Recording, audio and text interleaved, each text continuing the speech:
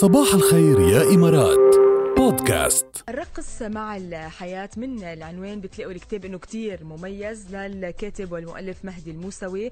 الرقص مع الحياة بينبه عن الكتاب. هذا الكتاب هو البحث عن أسرار الحياة الطيبة والأسباب الخفية للبهجة والمفاتيح الصغيرة للسعادة.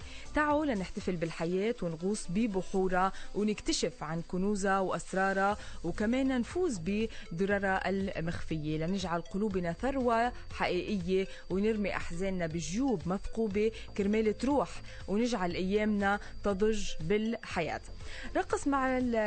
ارقص مع الحياة ولا تبالي.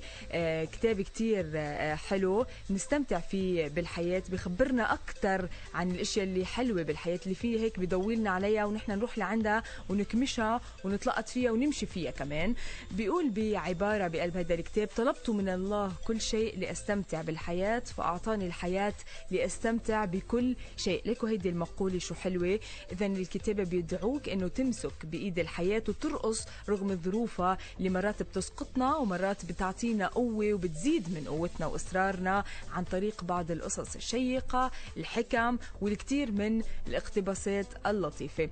الرضا العميق على كل يوم بمر علينا وكل شيء منلاقيه من صعاب، تقبل أجسامنا مثل ما كانت شو ما كان شكلها، قبول الناس على اختلافهم، قبول الماضي رغم ألامه، الحاضر كمان رغم العثرات اللي عم نمرق فيها، التعهد التام بالرضا عن كل شيء بتعطينا إياه الحياة، كل شيء بنملكه، يعني نستفيد من كل شيء، والاستسلام الكامل لكل أمر لا نقدر على تغييره، تقبل كل حالاتنا وكل شيء بنملكه من نقص، من مشاكل، من اعتراف، كل شيء. وبعدين بنسعى بمهمة وثبات بكل لطف وبلا ضغط انه نحسن الحال نحو الافضل. صراحة الكتاب كتير حلو، فيه كتير اقتباسات وفيه حديث كتير شيق وجميل، بنصحكم تقروه.